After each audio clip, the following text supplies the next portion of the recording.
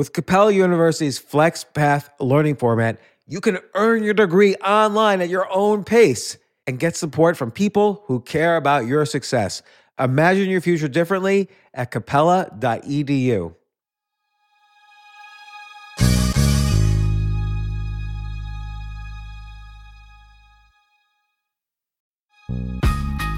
This isn't your average business podcast, and he's not your average host. This is the James Altucher Show. Today on the James Altucher Show. I wasn't planning on doing an intro for this one, but you'll see this episode of my favorites, my favorite books that I've read recently, and I have some other criteria which I describe in the episode. But after I finish the episode, keep listening because Jay suggested I add one more thing about how I learn from these books, and I add that at the very end.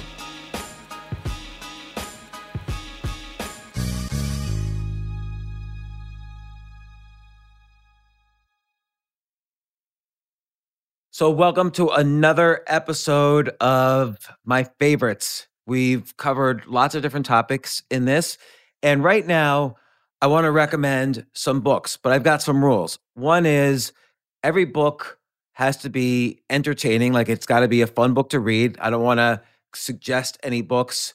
First off, nobody has to follow, just because I like a book doesn't mean you're going to like the book, but maybe you will, maybe you won't. I'm going to talk about books that have been extremely fascinating to me that I've read all in the past year or even in the past few months. And they've got to be entertaining because I want to make sure people have fun. I don't like reading books that are boring, so I assume that's the same for you. They've got to be educational. So I'm actually not including fiction books in this because everybody's fictional tastes are different. And just because I like a fictional book doesn't mean anyone else will. The other thing is I'm not including any books that we already discussed on the podcast because I love all of the books that I've read for this podcast. In some cases, I've read a book, have not liked it, and have unscheduled the author, and I've probably lost friends that way, but I have had some cases where I didn't like a book, and so I couldn't really talk about it on the podcast, or I didn't want to talk about it on the podcast, and so I've unscheduled the interview. My apologies to those people. Maybe I just didn't get it. But I'm not going to talk about any books on the podcast because I like all those books. And also then I would have to mention every single book. So these are books that I've read casually, didn't read them for the podcast, and enjoyed them. Of course, I'm not including fiction. I'm not including books I didn't enjoy. And I'll give you what I learned or what I think about each one. So the first one is the book Creativity, The Psychology of Discovery and Invention by Mihaly, I don't know how to say his name, Csikszentmihalyi. Yeah. He's the guy who wrote the book Flow, which I've discussed a lot on this podcast.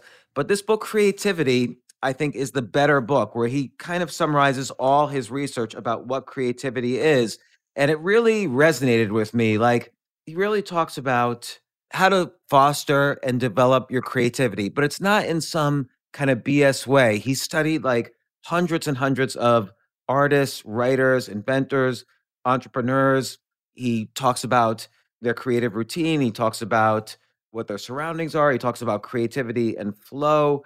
And, he also starts to talk about, do creatives enjoy what they do? Which I think is a really interesting discussion because creativity is not necessarily enjoyable. Sometimes when you're being creative, you have a lot of self-doubt, you have a lot of anxiety. Writing a book is usually a very boring thing, for instance, but you have to do it to create the book. He describes, for instance, he talked to dancers, composers, chess players, writers, artists, and he asked them to describe the flow experience while they were being creative. So here's his list. There are clear goals every step of the way. So, for instance, he says the musician knows what to play next. The rock climber knows the next moves to make. When a job is enjoyable, it also has clear goals. The surgeon is aware how the incision shall proceed moment by moment. The farmer has a plan for how to carry out the planning, etc. There is immediate feedback to one's actions. And again, he says this is in contrast to the usual state affairs. In a flow experience, we know how well we are doing. The musician hears right away whether the note played is the right one, etc., etc. There is a balance between challenges and skills. In flow, we feel that our abilities are well matched to the opportunities for action. So this way, he's saying it's not enjoyable if the creativity is too easy. You have to challenge yourself, and that's part of the way you slip into this mental state of flow and focus. Action, number four, action and awareness are merged. It is typical of everyday experiences that our minds are disjointed from what we do. Sitting in class, students may appear to be paying attention, but they're actually thinking about lunch. But in flow, you're doing and thinking the same thing. Number five, distractions are excluded from consciousness, so nothing can get in your way. Number six, there is no worry of failure. When you're in flow with creativity, you don't care whether it's financially successful or not. You just care about being the most creative you could be. Self-consciousness disappears. You don't care what people think of you. The sense of time becomes distorted. Like that's why 1 hour could seem like 6 hours later, you finally get up when you're painting or writing. And he said number nine is the activity becomes autotelic, which I don't know what that means. So I'll just leave that at that. And then he talks about the conditions for flow in creativity. He talks about creative surroundings. He talks about the early years of creatives, the later work, how creativity ages with the artist, the domain of life, the domain of the future. I don't know. I just thought this was a very excellent book, which confirmed and also enhanced a lot of my own ideas about creativity, which is something I think and write a lot about. I think this is the best book I've ever read on creativity, and I highly recommend it. So now this next book that I've recently read, I read this about a month ago, and I thought it was really great. And people might not like the author, and he's been kind of canceled, but he actually writes a lot about that too. So it's called Apropos of Nothing. It's an autobiography by Woody Allen. Now, of course, Woody Allen's made, I don't know, 50 or so movies. Most of them have done pretty well. He's made a lot of money, even though he's made all his movies. His movies are very different now than the usual movies made.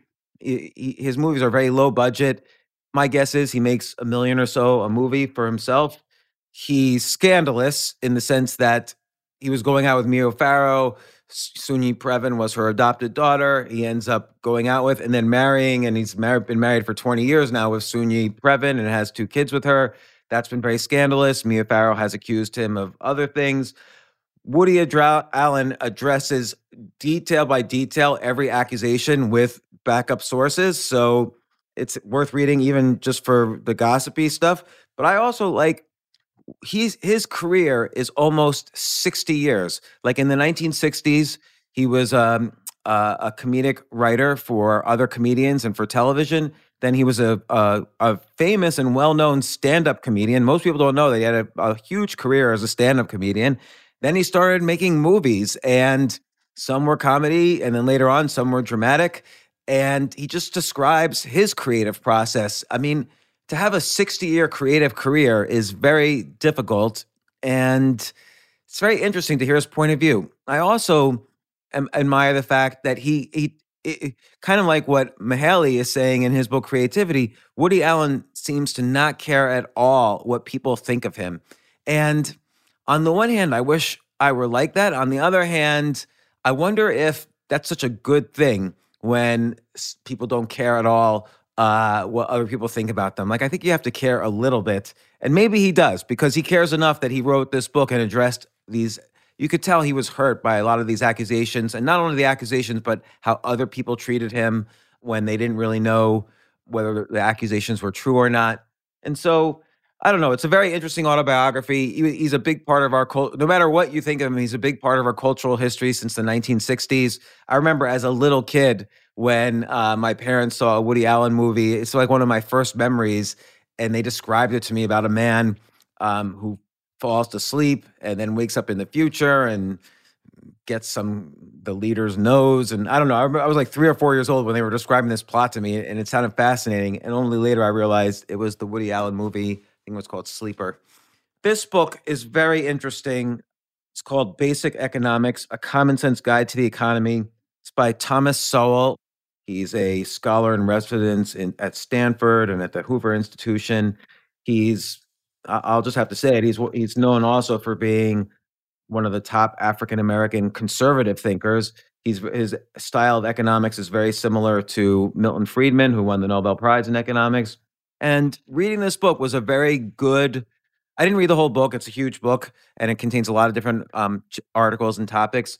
But it was a really good common sense guide to economics, and it made a lot of sense to me. And I watched some of his videos on YouTube afterwards, and it was very good. So, Basic Economics by Thomas Sowell. Now, I'm not recommending anything that I've talked about on the podcast, except this one book I'm recommending because I used to read it for years and years before she came on the podcast. I didn't read the book for the podcast, but this is a book I reread constantly. It's called Tiny Beautiful Things by Cheryl Strayed. So Cheryl Strayed's a very literary kind of writer. She wrote the novel Wild, which became a movie, but Tiny Beautiful Things is a collection of an advice column she used to write. It was an anonymous advice column, and I just thought the way she gave advice was really beautiful, and I liked her advice, and I liked the way she wrote it. It was like a Q&A type of thing. People would ask her questions, and then she'd write an article about it. I would recommend reading it. She just had a really good, honest, vulnerable way. She had a big influence on how I wrote. Like, she was very before she would answer anybody's question, she would really acknowledge her own weaknesses in answering the question. I think that's important. Like, you can't nobody's an expert on anything, to be honest. I mean, some people know more about nuclear physics than others, but in terms of like life issues, yes, it's good to listen to people with more experience than you, but you still have to make up your own mind and you have to understand what other people went through to come to the conclusions that they come to. And I like how Cheryl Strayed is really honest and really vulnerable about how she realized certain things, like about relationships and parenting and, you know, career and so on. And it's a very, very beautiful book. So that's Tiny Beautiful Things by Cheryl Strayed. Here is another book that I have not read, but I am looking forward to reading it. It's called King Peggy. And this is about this woman. So it's written by Eleanor Herman and Peggy, and it's a true story, and it's a funny thing. So first off, I'll tell you a little background. My wife Robin was reading another book by Eleanor Herman called Sex with Kings, and it was about the story of all these women who were not the king, but the mistress of the king. And we never really know what kind of life or lifestyle all these women throughout history have had that have had such a big influence on history. So this woman, Eleanor Herman, wrote a book about it. She also wrote a book called Sex with Presidents. And so I like the idea of the book, and Robin suggested, boy, this would make a great movie or TV show. So I suggested, well, why don't you call up Eleanor Herman and ask her about it? So we contacted her. Robin contacted her, and Eleanor Herman agreed to talk to us. And we just talked about what the possibilities were in terms of optioning her book for a movie. And it had already been optioned. But then she mentioned another book, or while I was researching her before the call, I saw this other book she wrote, which looked fascinating to me, called King Peggy. And it's about a woman who was a secretary in Washington, D.C., who suddenly finds out that she was a queen of this town in Ghana. It's a town of 7,000 people. And she finds that she's the ruler of the town by ancestry. And it's an amazing story. And she doesn't want to be called a queen. She wants to be called a king. So that's why it's called King Peggy. And I'm just reading from the back. She discovers there's no running water, no doctor, no high school. Many of the village elders are stealing the town's funds, and on and on. So I haven't read this book, but I'm really looking forward to reading it within the next few weeks. So that could be interesting. This was a very interesting book. It's called Liberal Fascism by Jonah Goldberg. And actually, Jay, I know you're listening to this. We should get Jonah on the podcast. And it's The Secret History of the American Left from Mussolini to the Politics of Change. Now, he's not left or right. In fact, I also get his newsletter on Substack. And in his newsletter, he's both anti-Republican, he's anti everything that he thinks is hypocrisy. And so, and it covers both sides, which is obvious. But this was an interesting history of all the fascist movements out there. This book, Liberal Fascism, it's a history of Nazism. It's a history of Mussolini. It's kind of shows the philosophical underpinnings of not liberal thinking, but kind of fascist thinking and an intersection between Marxist thinking and fascist thinking. And by the way, this doesn't say all fascism is left. just like it's not the case that all fascism is alt-right. In fact, I didn't really know the definition of fascism before I read this. And so this was a very interesting book by Jonah Goldberg called Liberal Fascism.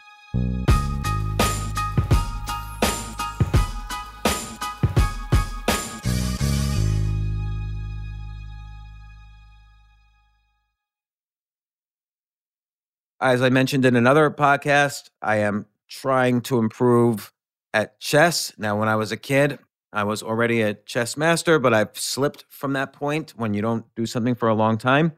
And so this book, Chess Improvement by Peter Wells and Barry Heimer, is very interesting. Not because it gives good chess tips, but it's like a combination between a chess book and the book Mindset by Carol Dweck. So Mindset talks about the difference between a fixed mindset and a growth mindset. And these guys, Barry and Peter, they talk about how a fixed mindset versus a growth mindset could change the way you learn something like chess. And I realized, much to my horror, that I had a fixed mindset, i.e., the wrong mindset for improving at chess, which explained a lot of things to me about, when I got frustrated and when I was a sore loser.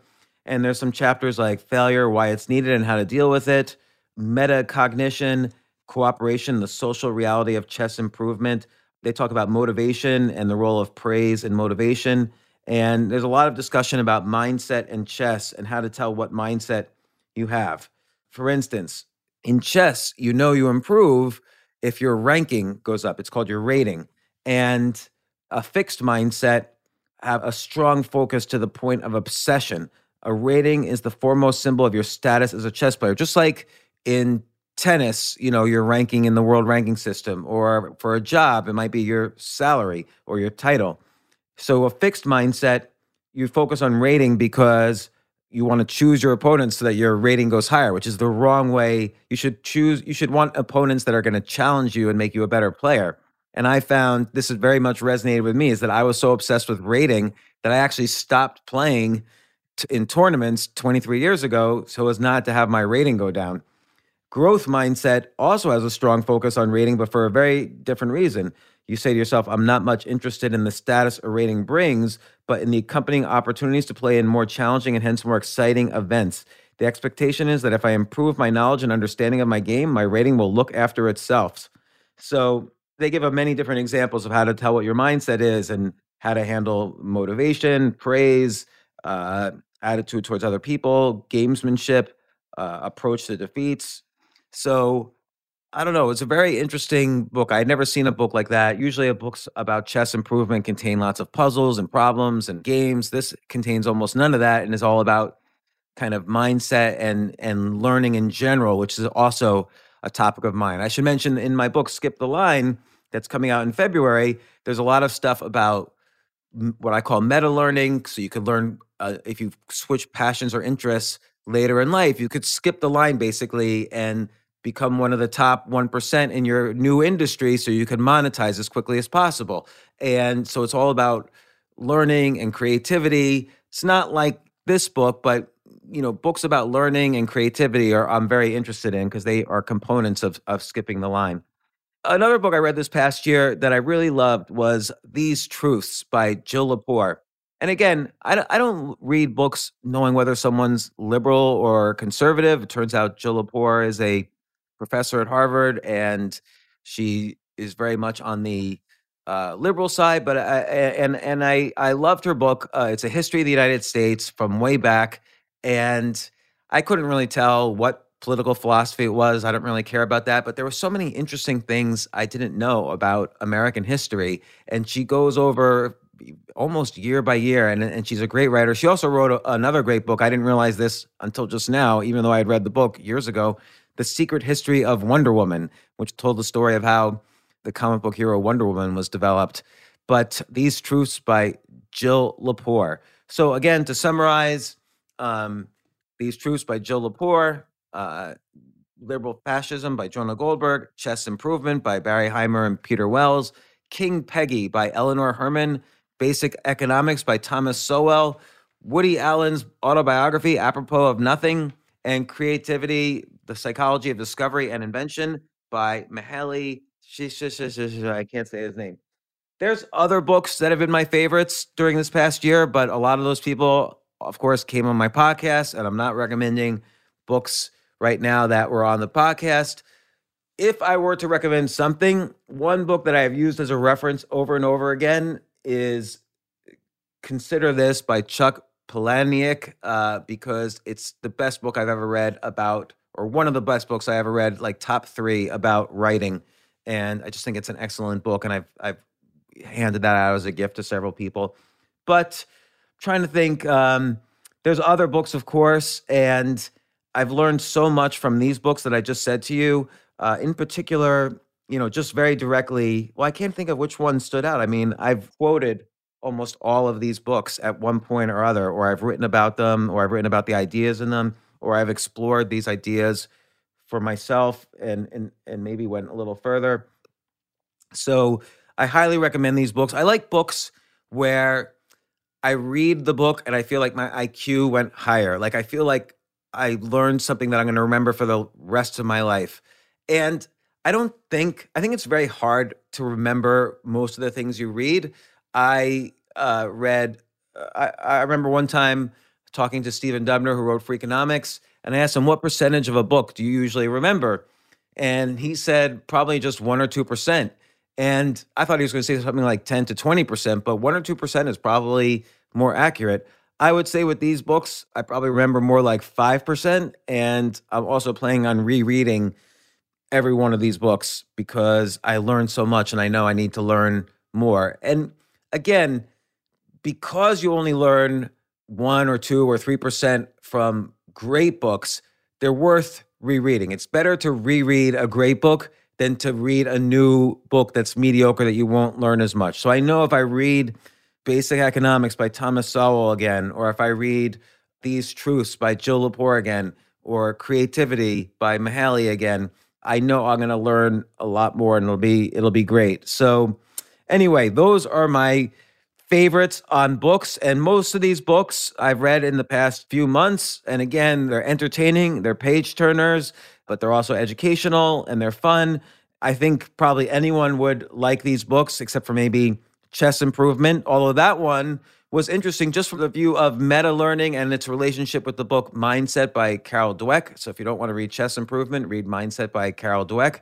I'll throw in another one, actually, Big Magic by Elizabeth Gilbert. It's a book about Elizabeth Gilbert's creativity. She's a well-known writer, and I found the story of her journey in writing was very fascinating. So Big Magic by Elizabeth Gilbert.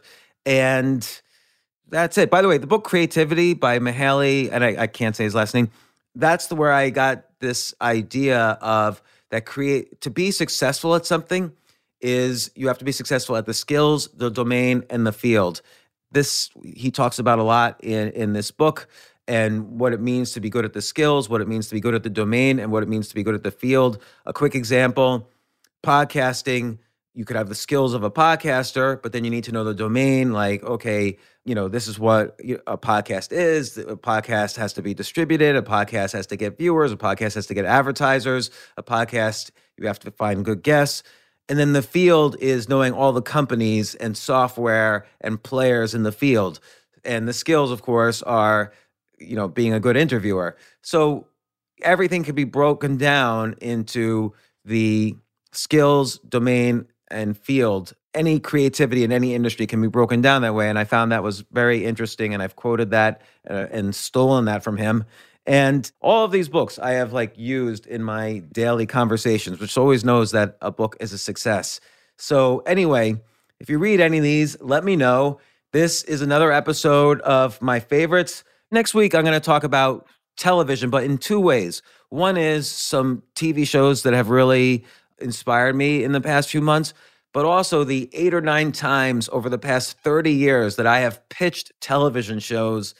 And I've gotten so close. I've been in the room with the main decision makers at basically every network out there, and I have yet to get one show on TV. Although once I was offered a TV show and I turned it down, and the other 8 or 9 times I've been rejected hundreds of times by all the different networks, even though I was close. I had the agent, I had the production company, I had people involved.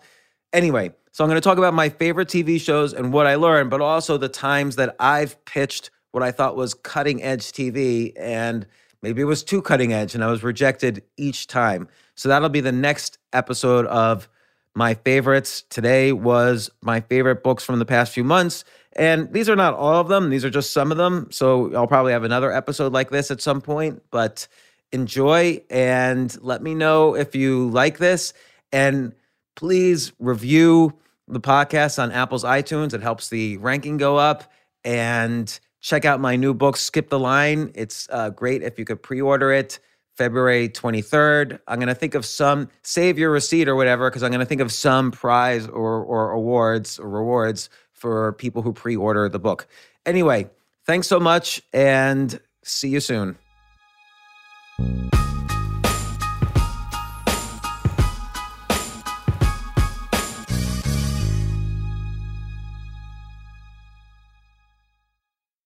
So Jay suggested I also talk about how I remember things and learn things from each book. And so first off, the best thing is if you just remember things, it means that the book had a really big impact. Like, you can't ignore the fact that just natural memory is powerful. But if there's a particular quote, I always have my pad with me, my pad that I write my list of 10 ideas a day down. And if there's a quote that I particularly love and want to remember, I'll write it down. And maybe I'll even include it in an article or whatever. So I've written down or bookmarked or underlined things in every single one of these books, but writing things down really helps you remember. So if there's a really important point, I always write it down. You know, when I'm reading for the podcast, I have to remember and bookmark lots of things because I'm about to interview someone about it. With these books, I don't have to remember anything. I'm just reading them for fun.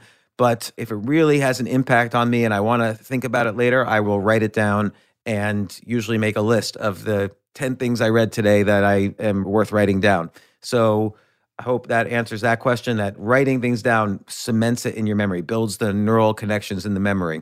And that concludes that.